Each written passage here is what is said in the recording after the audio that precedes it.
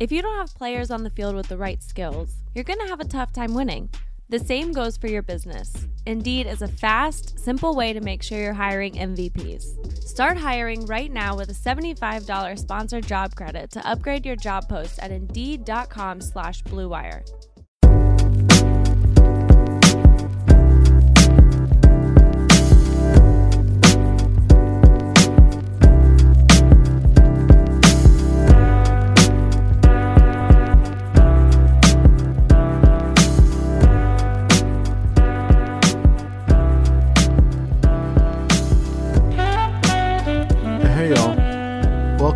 This week's episode of Pistons versus Everybody, the Detroit Pistons podcast on the Blue Wire Podcast Network. I am your host, Lazarus Jackson, and it's just me tonight, this afternoon, whenever you decide to listen to this podcast. I appreciate you listening to this podcast. I am also just going to pull back the curtain a little bit at the start of the episode to talk about what's going on. And so, the Pistons have not been an exceedingly fun and pleasant watch for me individually towards the end of the season. There are only, I believe, 14 games left in the season. And so, obviously, you've heard the subject matter of what the podcast has been about: change, right? It's a lot of draft stuff lately, a lot less like what's happening on the floor and more of like an eye towards the future. You've seen over at Detroit Bad Boys, right? Like Sean sent out a tweet about like what kind of coverage people are interested in moving forward as we head towards the end of the season. And I think the runaway winner would just be like if we just ran a mock draft if we just did a tankathon spin every single day and ran a mock draft and just did that for the next 80 days or whatever until the draft is. Like, I think you guys would eat that up. But I want to do something. I want to do that, but I want to do something like a little bit different in the meantime as well. But finding the different and constructing the different and thinking about the things that are different is taking a lot more effort. And so my current plan for now is to do the podcast bi-weekly every other week, twice a month, instead of weekly every week 4 times a month. I don't know why I couldn't think of the word for every week until it just came out of my head. So yeah, that's where I'm at right now. That's obviously subject to change. We'll see how that feels. We'll see how that goes. But that's where my head is at right now with the podcast. The other thing about today's podcast in specific is today's podcast is going to be an adventure. Because normally I plan out these solo episodes to within an inch of their life, right? Like I have a Google Doc. So I have a Google Doc for both the Detroit Bad Boys podcast and for the Pistons versus Everybody podcast. I don't use the same Google Doc because I feel like that'd be weird. Ben gets to see what's in the Detroit Bad Boys Google Doc. And so he can edit it and make changes and we can go back and forth about it. But for the Pistons versus everyone, it's usually just me, or it's me interviewing a guest, or it's me and a guest, and it's me and a couple of guests on doing their own podcast for a team or whatever. And so I need to script that out for myself, and so I usually just do that.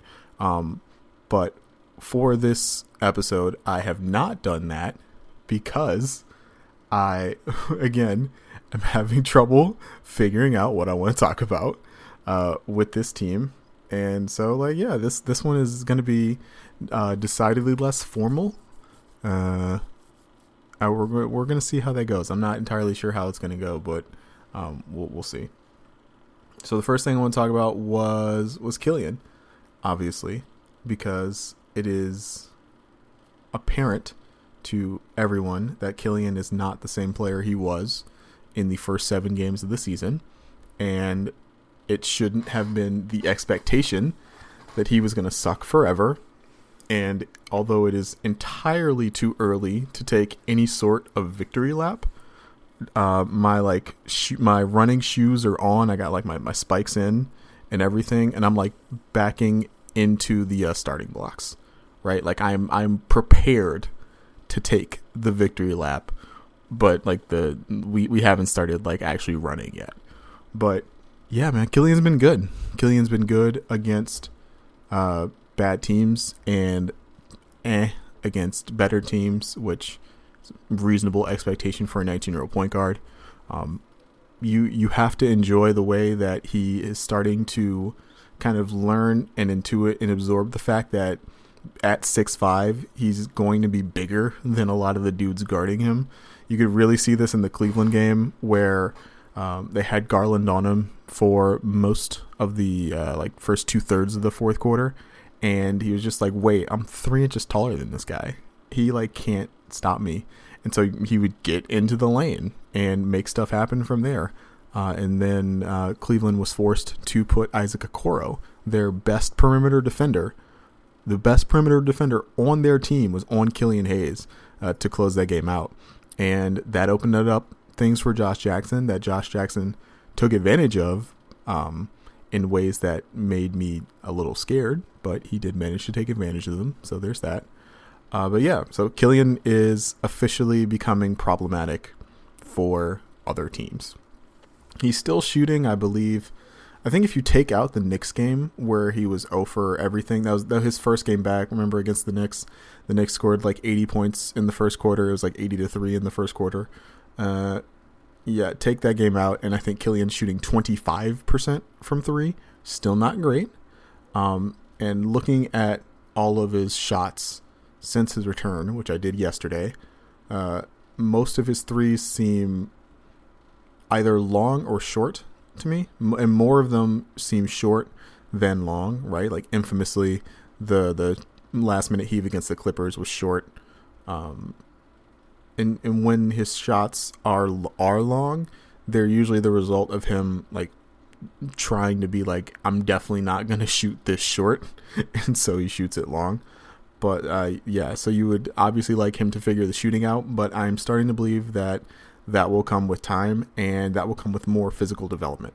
I don't know if you guys saw this. There was a story in ESPN or SI or The Athletic, somewhere in the offseason, but it was about Damian Lillard and how Damian Lillard has extended his range, right? Like we now see like, Dame and Steph shooting half-court shots with half decent form from pulling up from half court in All-Star games, because like that's how far they've extended their range to. And he was just talking about the off-season process and the off-season work that he's done over the last 5-6 years in order to build his body out where he can shoot those shots without much effort.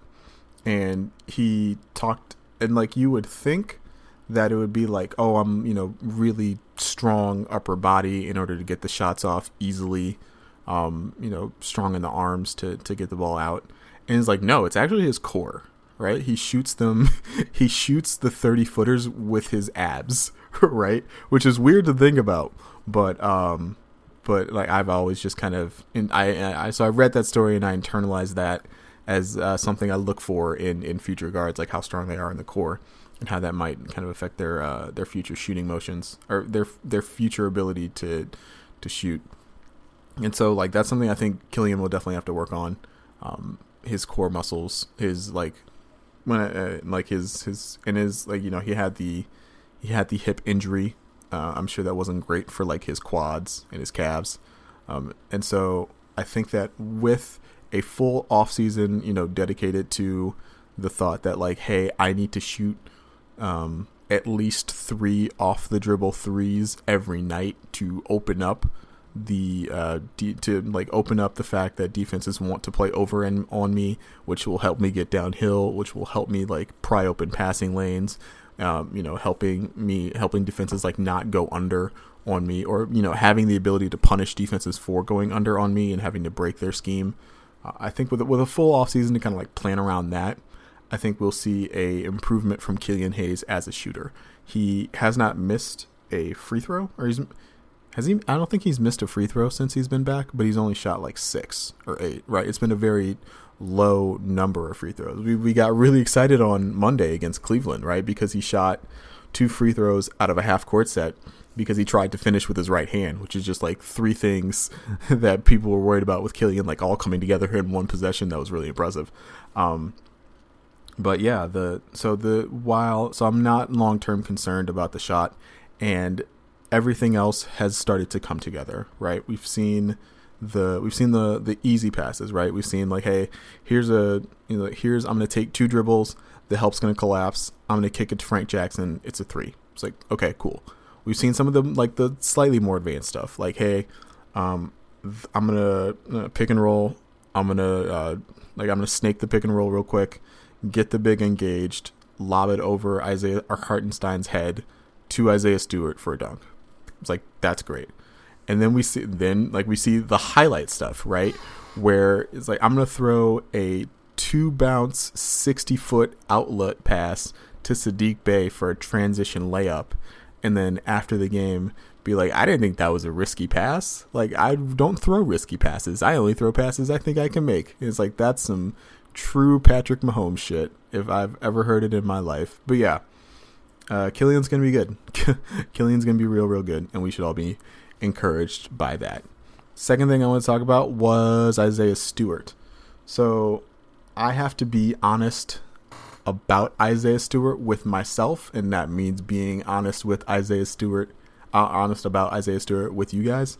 And that is that, like, as much as I like Isaiah Stewart, he does not aesthetically fit my priors of like what I wanted out of a center.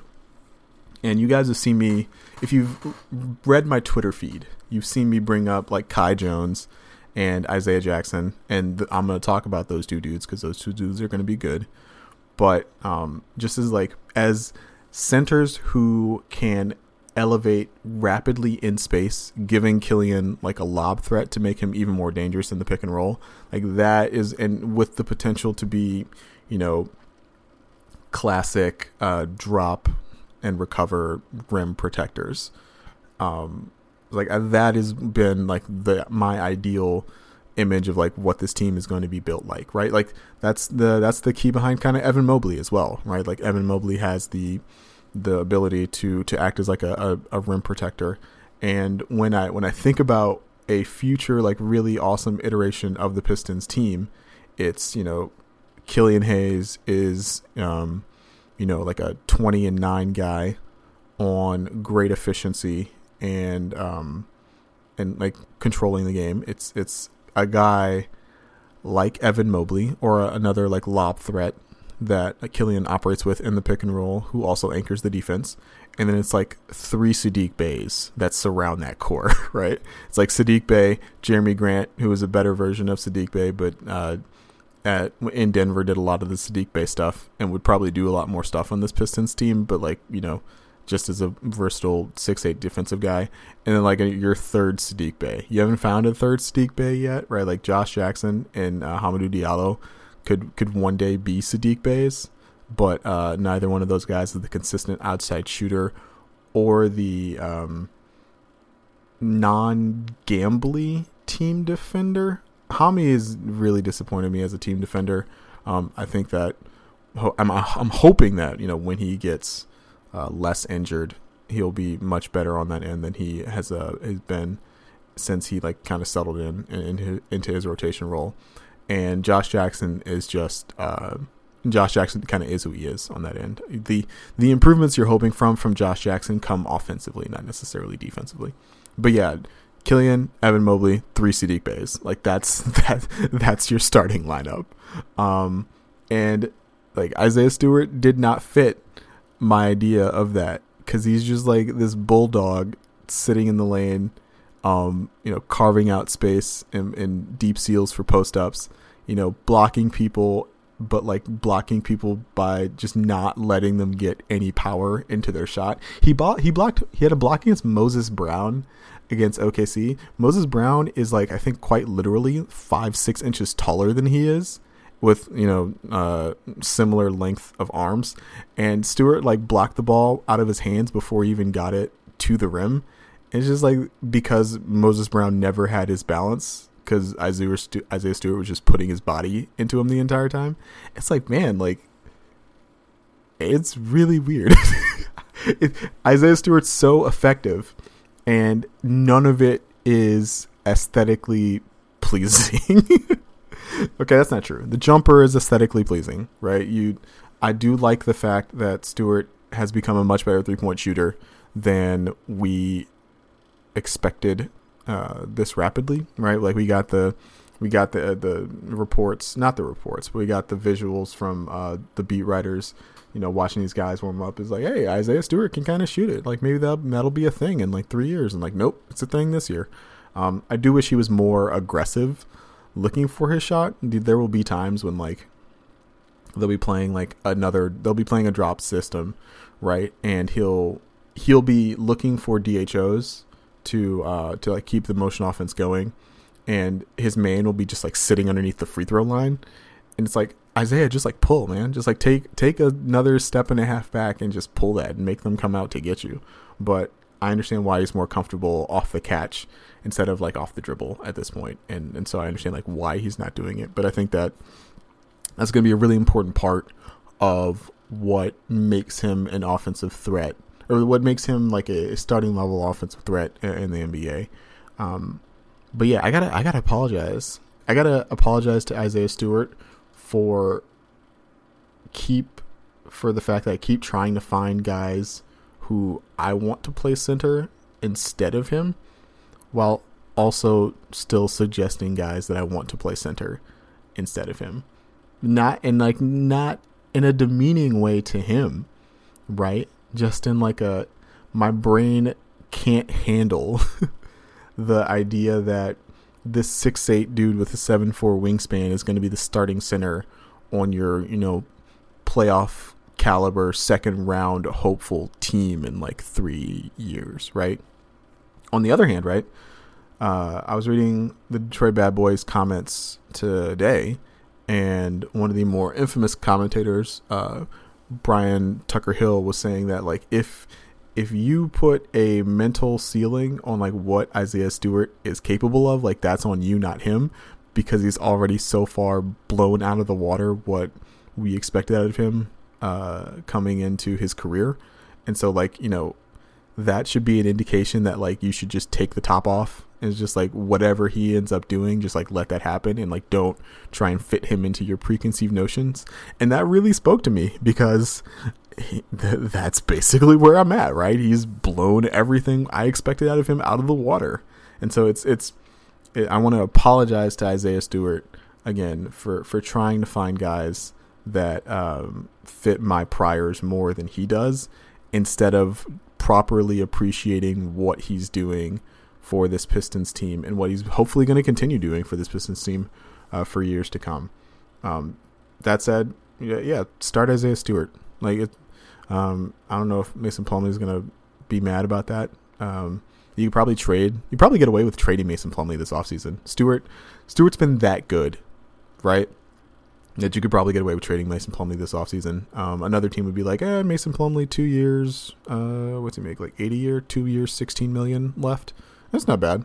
And it's not, right? Mason Plumlee's been pretty good this year for the Pistons. But if Isaiah Stewart needs to start, like, yeah, you can bring in someone at $4 million instead of $8 million and be better off cap-wise to just start Isaiah Stewart. So, yeah, that's what's up with Stewart.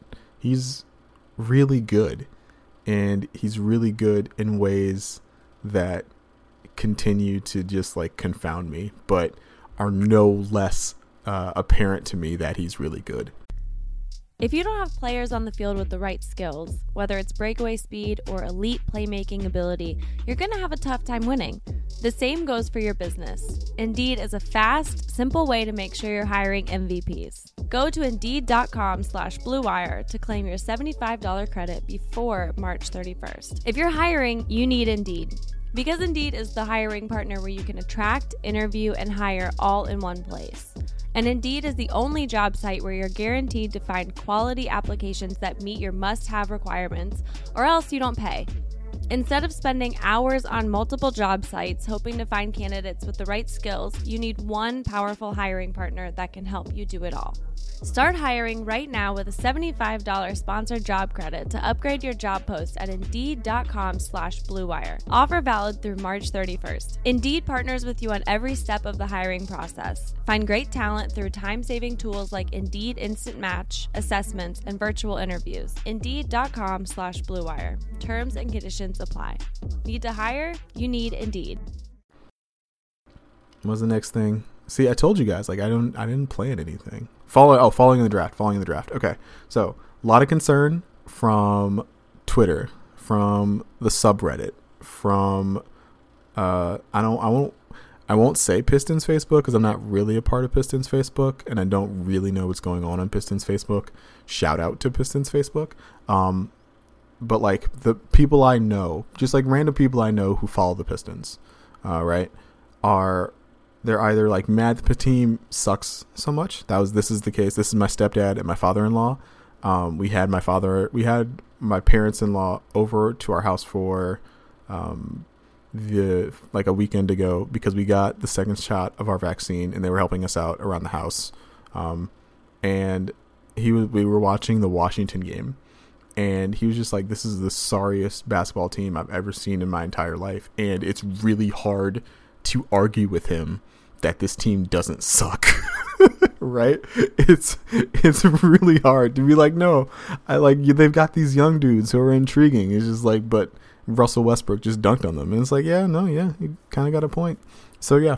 Where was I going? Oh, but the other sense is that this team is too good to be bad enough to secure a high draft pick, which is fair, I suppose, but not like, it puts me in a weird position because prior to the season, my thought process was this team is not going to be worst in the league bad. They've got Blake Griffin, who is presumably, we hope is 100%. Even if he's 80%, that's enough to make them not the worst team in the league. His team's got Derrick Rose. His team's got Jeremy Grant, who we think is going to be really good. We don't know how good yet. They signed Mason Plumlee. Like they're trying to not. It's like they're trying really hard to not be terrible, right? And so they will achieve the goal of not being terrible. Well, and for a long time, they were actually objectively awful. Blake was a big part of that. Derrick Rose was a smaller but not insignificant part of that. The inability for anybody to create their own shot, not named Jeremy Grant, is still a big part of that, but less of an issue now with Derrick and Blake off the roster. And so yeah, it's just like the Pistons, but in the meantime they managed to win a bunch of games and beat a bunch of teams that they perhaps shouldn't have beaten. But I think a bigger factor for the Pistons was that other teams just had like super crappy years, right? Houston lost 20 games? Did they make it to 20? They lost 19, 20 games in a row or something like that. Remember Steven Silas is, going gray down in Houston, and I'm, reminding people that I told his agent, and is like, I told agents is like, if you like your client, don't let them take that Houston job. And I told Steven Silas not to take that Houston job, and it's not working out for him. Obviously the Timberwolves got kind of like, Karl Anthony Towns has obviously had like a very rough personal year. The team just they weren't where they were supposed to be for a long time. Part of that was due to the head coach. They made the head coach switch, which I think has been pretty good for them and worked out for them. But, and that took, 40 games, 30 games. It took a long time, to the point where like they were already too far in the hole to not, see this thing through.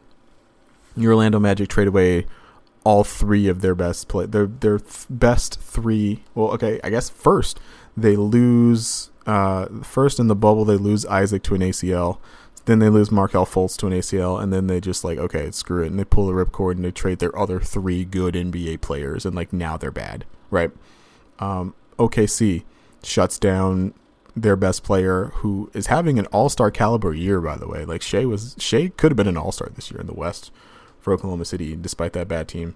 And they shut down Al Horford, and they start, 3 G League dudes. Pokashevsky's out there like with a 28 usage percentage and everything, and they've lost like 10 or 11 in a row at this point, I think. And so, the Pistons aren't trying to do that.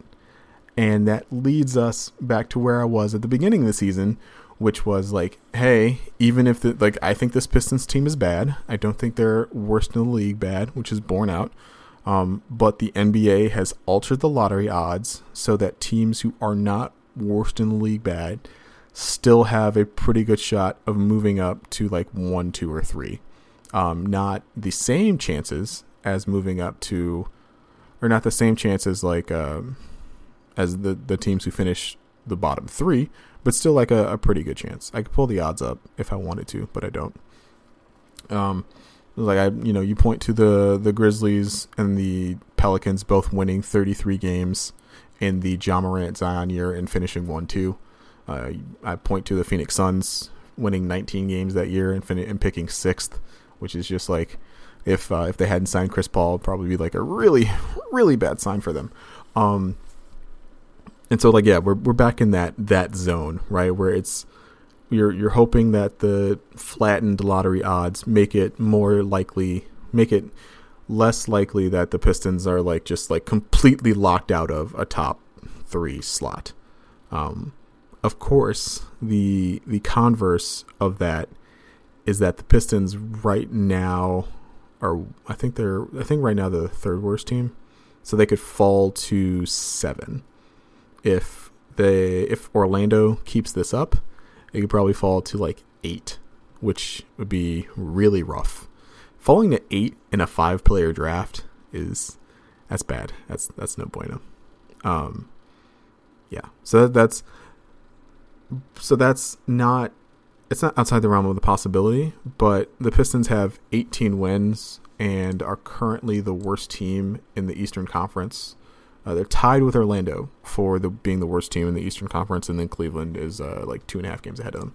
So if you look at the Pistons' schedule, the only winnable games they have left on the schedule are actually Saturday against the Pacers. The Pacers are really banged up. I don't know if you guys saw Miles Turner broke something in his foot. And so he's out for a while, and the Pacers have just been in rough shape from a health standpoint. So that game is probably more winnable than it would normally be, but the Pacers are still a better team than the Pistons. The Pistons play the Magic on Monday, May 3rd. It's obviously a big game from a tanking perspective. And then they play the Timberwolves on May 11th.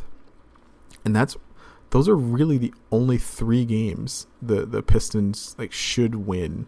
Or those are the only 3 games I would expect the Pistons to have a chance at winning in the next 14, 15 games, right? Like the Hawks, they should lose that game. Mavericks tonight, they should lose that game. Spurs, they should lose that game.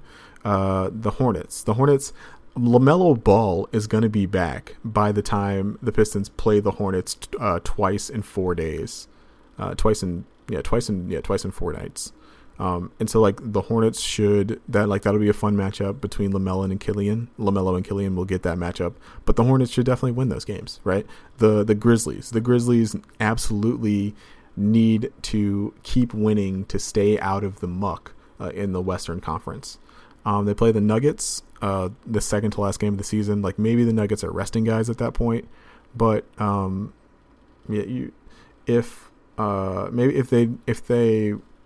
they rest Jokic and Aaron Gordon, Michael Porter Jr., if Jeremy Grant doesn't play, is still going to be the best player on the floor, and so you should still lose that game. So the Pistons have 18 wins right now, and they should really only win maybe 3 games the rest of the way, right? 3-4 games. That would put them at 22 wins, which for now is good enough to be bottom 3 in terms of odds in the lottery, right? The Wolves won last night against Sacramento. I actually stayed up and watched that game. That was a pretty fun game. The Wolves have 16 wins, right? They're 4-6 in their last 10 games, right? That the Wolves are trying to build something in order to keep Karl Anthony Towns happy, B, keep D'Angelo Russell happy. D'Angelo Russell's coming off the bench now. I'm not entirely sure. And C, they're trying to build stuff with Chris Finch, the new head coach. He's trying to prove himself. They're still trying to win some games. They're trying to get some reach up and snap some people toward the ends of this season. And so I don't think it's likely the Wolves and the Pistons play each other. I think that might help, but I don't think it's crazy to think that the Wolves could end up with the same or more wins than the Pistons. It would just take a lot of effort on the Pistons' part, which I think is going to happen. We've seen them start to do this, right? Any time they play the Thunder, or they did it against Sacramento as well. Just most of the vets aren't going to play that night. Totally fine. There's a 2% chance we see Jeremy Grant and Mason Plumlee play that Magic game on the 3rd, right? No, there's no reason to play Jeremy Grant against the Magic. There's a 2% chance we see Jeremy Grant and Mason Plumlee play that game against the Timberwolves, right? A couple of these the Magic game is actually the first game of a back-to-back.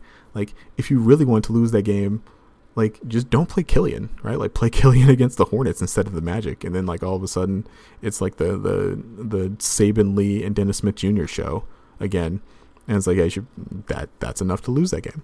And so I'm not nearly as worried as everyone else about what's going to happen with the Pistons in the lottery, just because it's so far out of my control. But I will say I don't think the Pistons are doing a terrible job of doing what they can to set themselves up to be in good position in the lottery. And so there's a lot of fear, and I would say don't be so fearful. Whatever will be will be. I have a sign above my office. It's one of those the Etsy things. And that's not the Etsy chalkboard, but it's a felt board that comes with letters that you push pin into them to make the sayings or whatever. I got one of those. My wife got it for me for the office. Normally they say live, laugh, love and stuff. Mine does not say that. Mine says this too shall pass, which is just a reminder that the good days get worse and the bad days get better. This waiting period prior to the lottery will pass, and we will know one day where the Pistons are selecting, and we'll be able to go from there. So just don't worry about it so much. In the meantime, there's not really a whole lot you can do. So just quit worrying about it so much. It's healthier that way. Okay, last but not least, I tweeted a list of dudes in the 2021 draft I like, and earlier today, and people were a little confused by the formatting, which I guess is understandable. I didn't really explain it, and I thought it was self-explanatory, and that was probably my mistake. I should have just sat down and tweeted and explained what was going on. So it's just a bunch of guys. I've started my initial pass at the entire college draft schedule, especially given that the Pistons have 3 second-round picks for the time being. You want to see what the Pistons do with those second-round picks, how the second-round picks end up going. It's so I've started to just okay, who are some of these guys that I think the Pistons should draft, who would fit some spaces. And some people were hey, what about X and Y? And it wasn't oh, I don't like X and Y. It was more X and Y is not on the list. It doesn't mean I don't like them. It just means these are the dudes I really like, or these are the dudes I'm watching, and I'm oh hey, that guy's cool. I like watching this guy play. I think he'd be a good fit. That doesn't mean the dude that's not listed on here will be bad. A couple people brought up Moses Moody and James Bouknight, and those guys would be perfectly fine. Moses Moody is very Sadiq Bey-ish. I tweeted this. Moses Moody would be just if we're talking about Killian, Evan Mobley, and 3 Saddiq Beys, like Moses Moody, if you could, finagle it so that you get, Mobley and Moody, that would get you a long way to that lineup of Killian Hayes, Evan Mobley, and 3 Saddiq Beys. Where was I going? Oh yeah, but Moses Moody is not on the list. And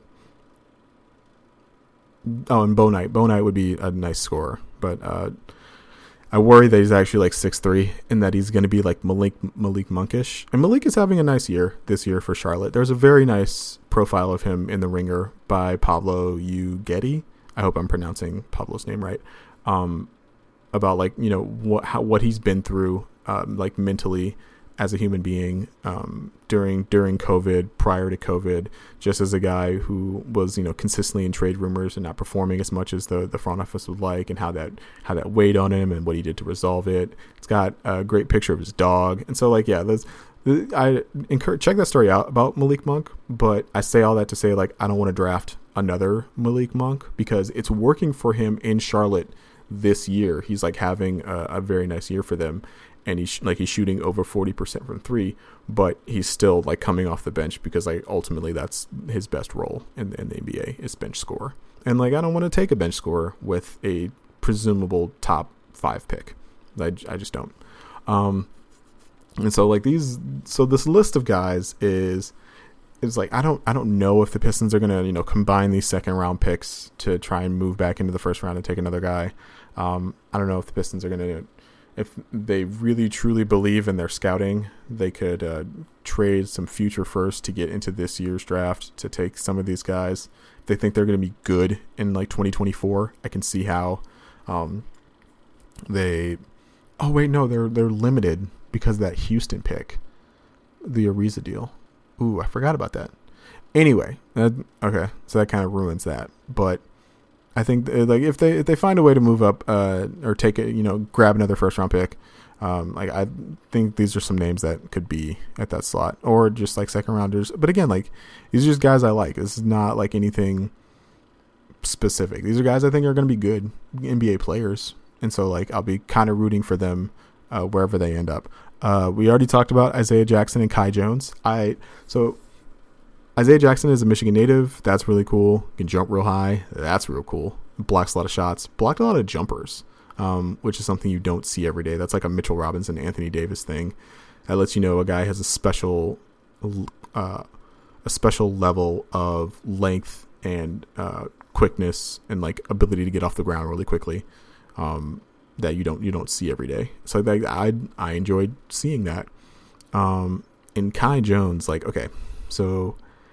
Kai Jones is my version of Pokusevski this year, where there were a lot of people who were very into Pokusevski because he just like did stuff on a basketball court that guys his height don't normally do. And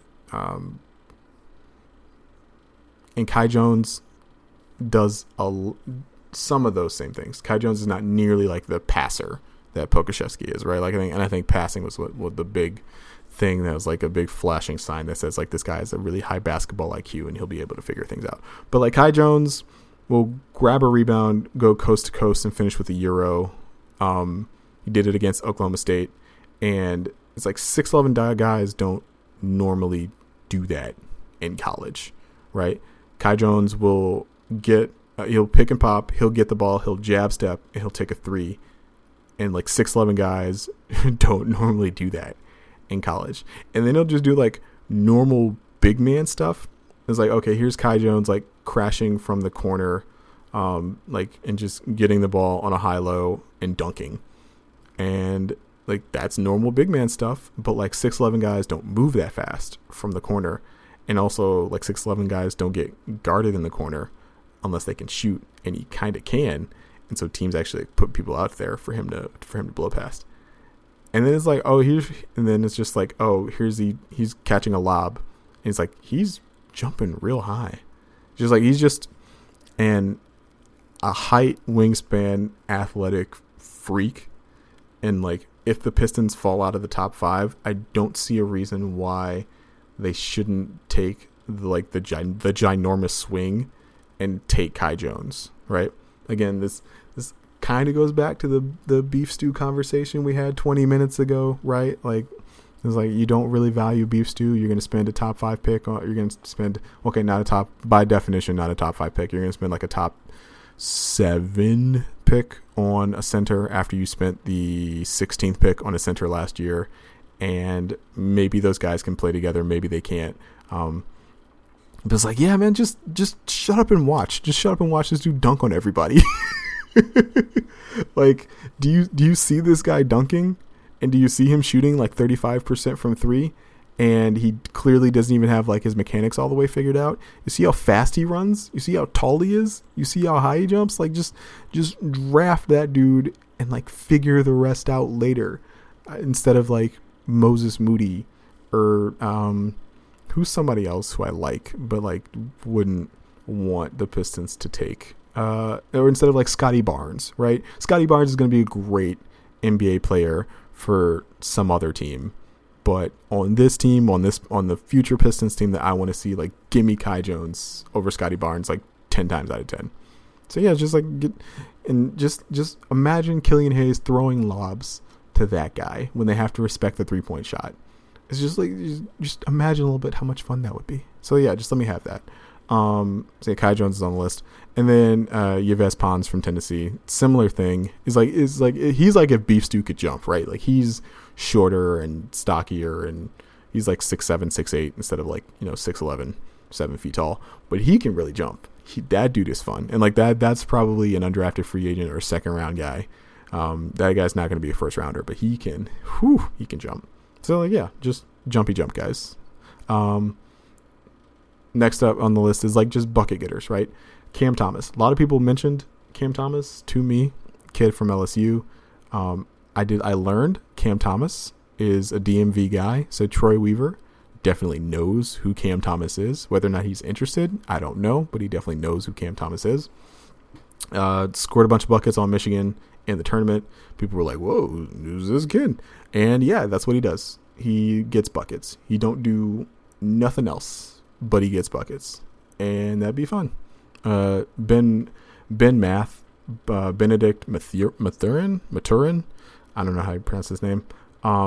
He falls under this rubric that Brian Schrader and PD Webb have talked about fairly recently in Draft Twitter, where it's like, this kid has the makings of a lottery pick in 2022, and that means you should draft him in 2021 in like the 30s, because then in 2022 you have 2 lottery picks instead of 1.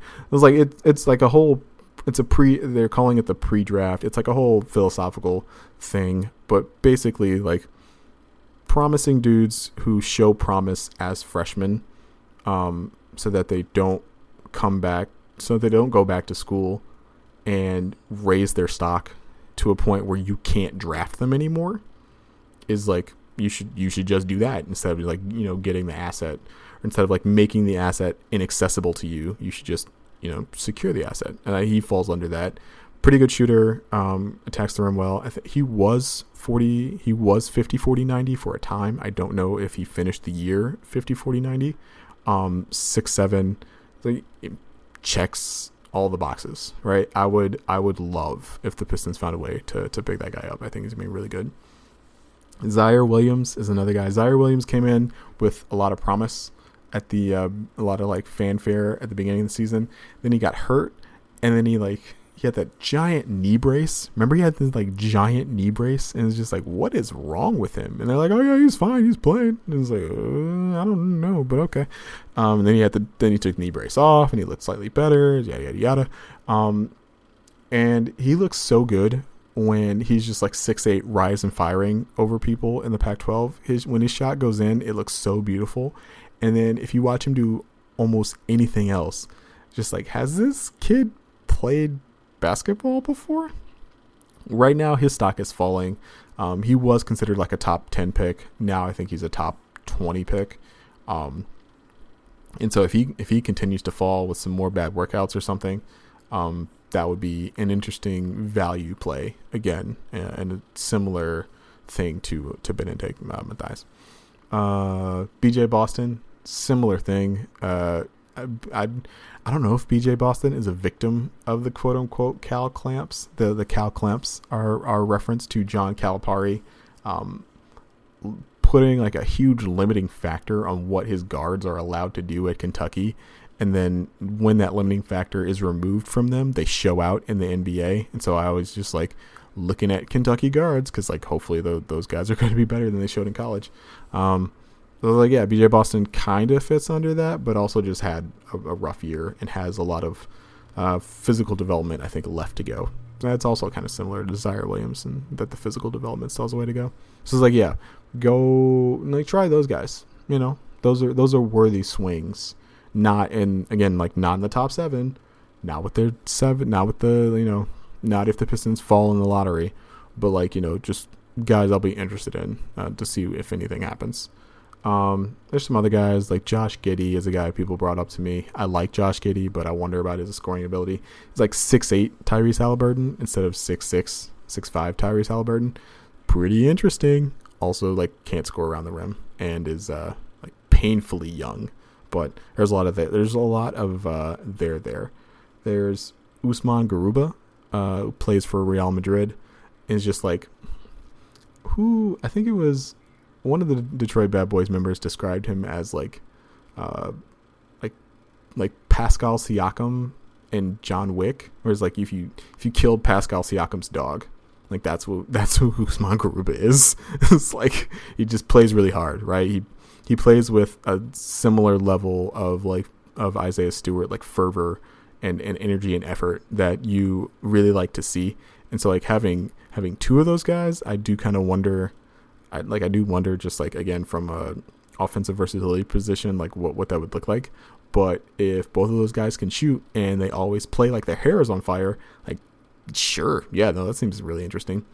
And then there's Jeremiah Robinson Earl, who is a guy as a Villanova wing. So it's like, oh, he's a Villanova wing. He's prepackaged to come in and make a difference right away. He's Mikal Bridges. He's Sadiq Bey.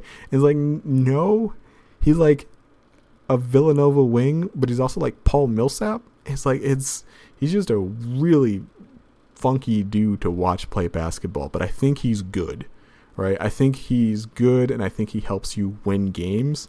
But it's really hard for me to classify him like positionally. Like he just does a bunch of stuff that helps you win games, and that's so unhelpful from like a statistical and a scouting perspective. But it's just like just like plop yourself in front of a TV and like watch him play, and you're just like, wow, that guy's doing whatever they need. And it's like, yeah, he's pretty good. He is like really falling though. He was maybe going to be like a top 35 guy last year. Now, with another year under his belt and kind of not showing the 3-point improvement I think that teams wanted to see, it's entirely possible he's like a top 40 guy. And so it's like, yeah, Pistons have 3 second round picks. 2 of them are going to be in that range, like 35 to 43 ish. It's like he would be another like interesting, funky player in the mold of like a Tyler Cook, right?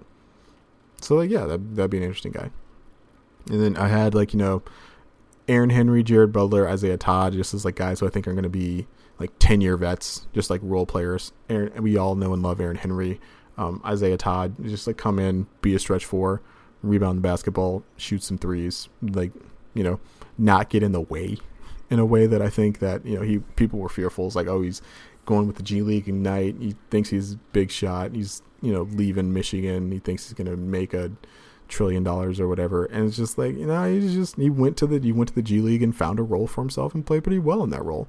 It's like that speaks well of his ability to do that at the NBA level, for being pretty honest. So I was like, yeah, I would take a chance on that guy. And then Jared Butler, the other Baylor guard, the better Baylor guard, the younger Baylor guard. He seems like in my head, I think of like Monte Morris as like the quintessential like solid backup point guard who could also start who makes you better, but not that much better, not like super better, just better. So it's like, that's Monte Morris for a long time. That was like DJ Augustine. Even he, as he was starting in Orlando and other places, he was making them better, but not like amazing. And so it's like, yeah, Jared Butler could totally do that at the NBA level for 10 years. And DJ Augustine has been in the NBA for a long ass time. You can make a lot of money. Not like, it's not like, LeBron money, but like, you make a good career doing that. Other guys. Oh, then the last couple of guys on that list were David Johnson and Trey Mann. Both of those dudes are just 6'5" point guards who don't have like a singular elite skill, but are 6'5" and like competent ball handlers and competent shooters and competent offense runners. And it's like, if you're gonna have a process where you don't take anyone under 6'3", is like, those are worthy swings, right? Like I like both of those guys. Johnson is a lot lower on boards than Trey Mann, and I don't really get why. They seem like very similar players to me in terms of like 80th percentile outcome, but we'll see where it ends up going. But yeah, so those are all guys like I will keep an eye on. I don't think the Pistons are going to draft any of them. I'm not even clamoring for the Pistons to draft all of them, right? Like, the Pistons drafted Jared Butler, it would just be like, really, like another point guard. Like, it's like, okay, like Saban's gonna fight with that guy. Like, we know Dennis Smith Jr. is gone or whatever. It's like Corey Joseph is probably gone. It's like, we kind of need another veteran point guard in here in case Killian like screws up again, but like, not a Corey Joseph veteran, like a better veteran than Corey Joseph. And so it's like, but we're going to also throw like Saban Lee in a developmental role and Jared Butler in a developmental role. It's like, It's like, I don't really know about that. Like, I don't really know about that one. But like, I like him. And I think he's going to be a good NBA player. So it's like, but I don't know if he fits per se. Right. And he's not good enough to break the fit. It's like, that's why I was just like, but I'm keeping an eye on him and I like his game. And so like, that's the list, right? The list is not dudes I want the Pistons to do everything in their power to draft. It's not like these are the, 15 players who are going to make or break the 2021 NBA class. It's just like, I've started my film watching process. I've watched, maybe like 30 guys at this point, to a point where I feel like decent about any of them, and it's like, these are some dudes who was like, hey, that'd be fun. I enjoyed some of their stylings, right? But but Kai Jones, like, if you Pistons fall 7, they should definitely like. I'd much rather have Kai Jones than like Scotty Barnes or Moses Moody or Franz Wagner or some of the other guys you see in that range. Oh, and Jalen Johnson. I watched a couple of things on Jalen Johnson. Jalen Johnson is just that's a weird NBA player, man. I don't know if he's a problem. I know there's a whole Duke thing. I don't know if he's a problem in the locker room. There's the IMG thing. I don't know like what kind of person he is per se. Like, it's all hearsay. Like, I have no primary sources on like how hard he works or what kind of person he is. But like, just his game is just like, that's a really funky NBA player. And like, he'll be an NBA player, right? Because he's 6'8" and can walk and chew gum and dribble at the same time. But like, what his maximum outcome is, like, I don't know, man. That's a weird one. Oh man, we're at 50 minutes. I did not expect that. Yeah, we should probably end. Okay, so you see the problem. You see the problem of not scheduling out these podcasts to within an inch of their life.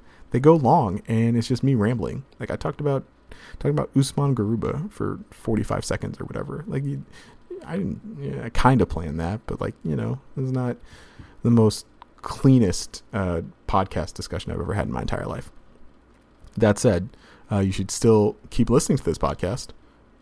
You can do that on, Apple, Spotify, Stitcher, Google Podcasts, Podcast Addict, which is the podcast app for Android that I use, which uses the iTunes search engine. And so like, that's why I like it.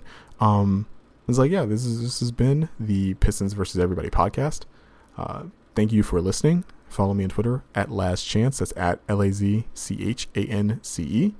And we will talk to you guys in 2 weeks. Remember, going bi-weekly, every other week, not every week, every other week. And we'll see how long that lasts as well. Off season might get a little, what's the word? Like stayed? Like where not a lot is happening. Yeah. Off season, not a lot is happening. If the podcast goes on like a 4-week hiatus, you guys won't kill me. Anyway, thanks for listening. Talk to you in 2 weeks.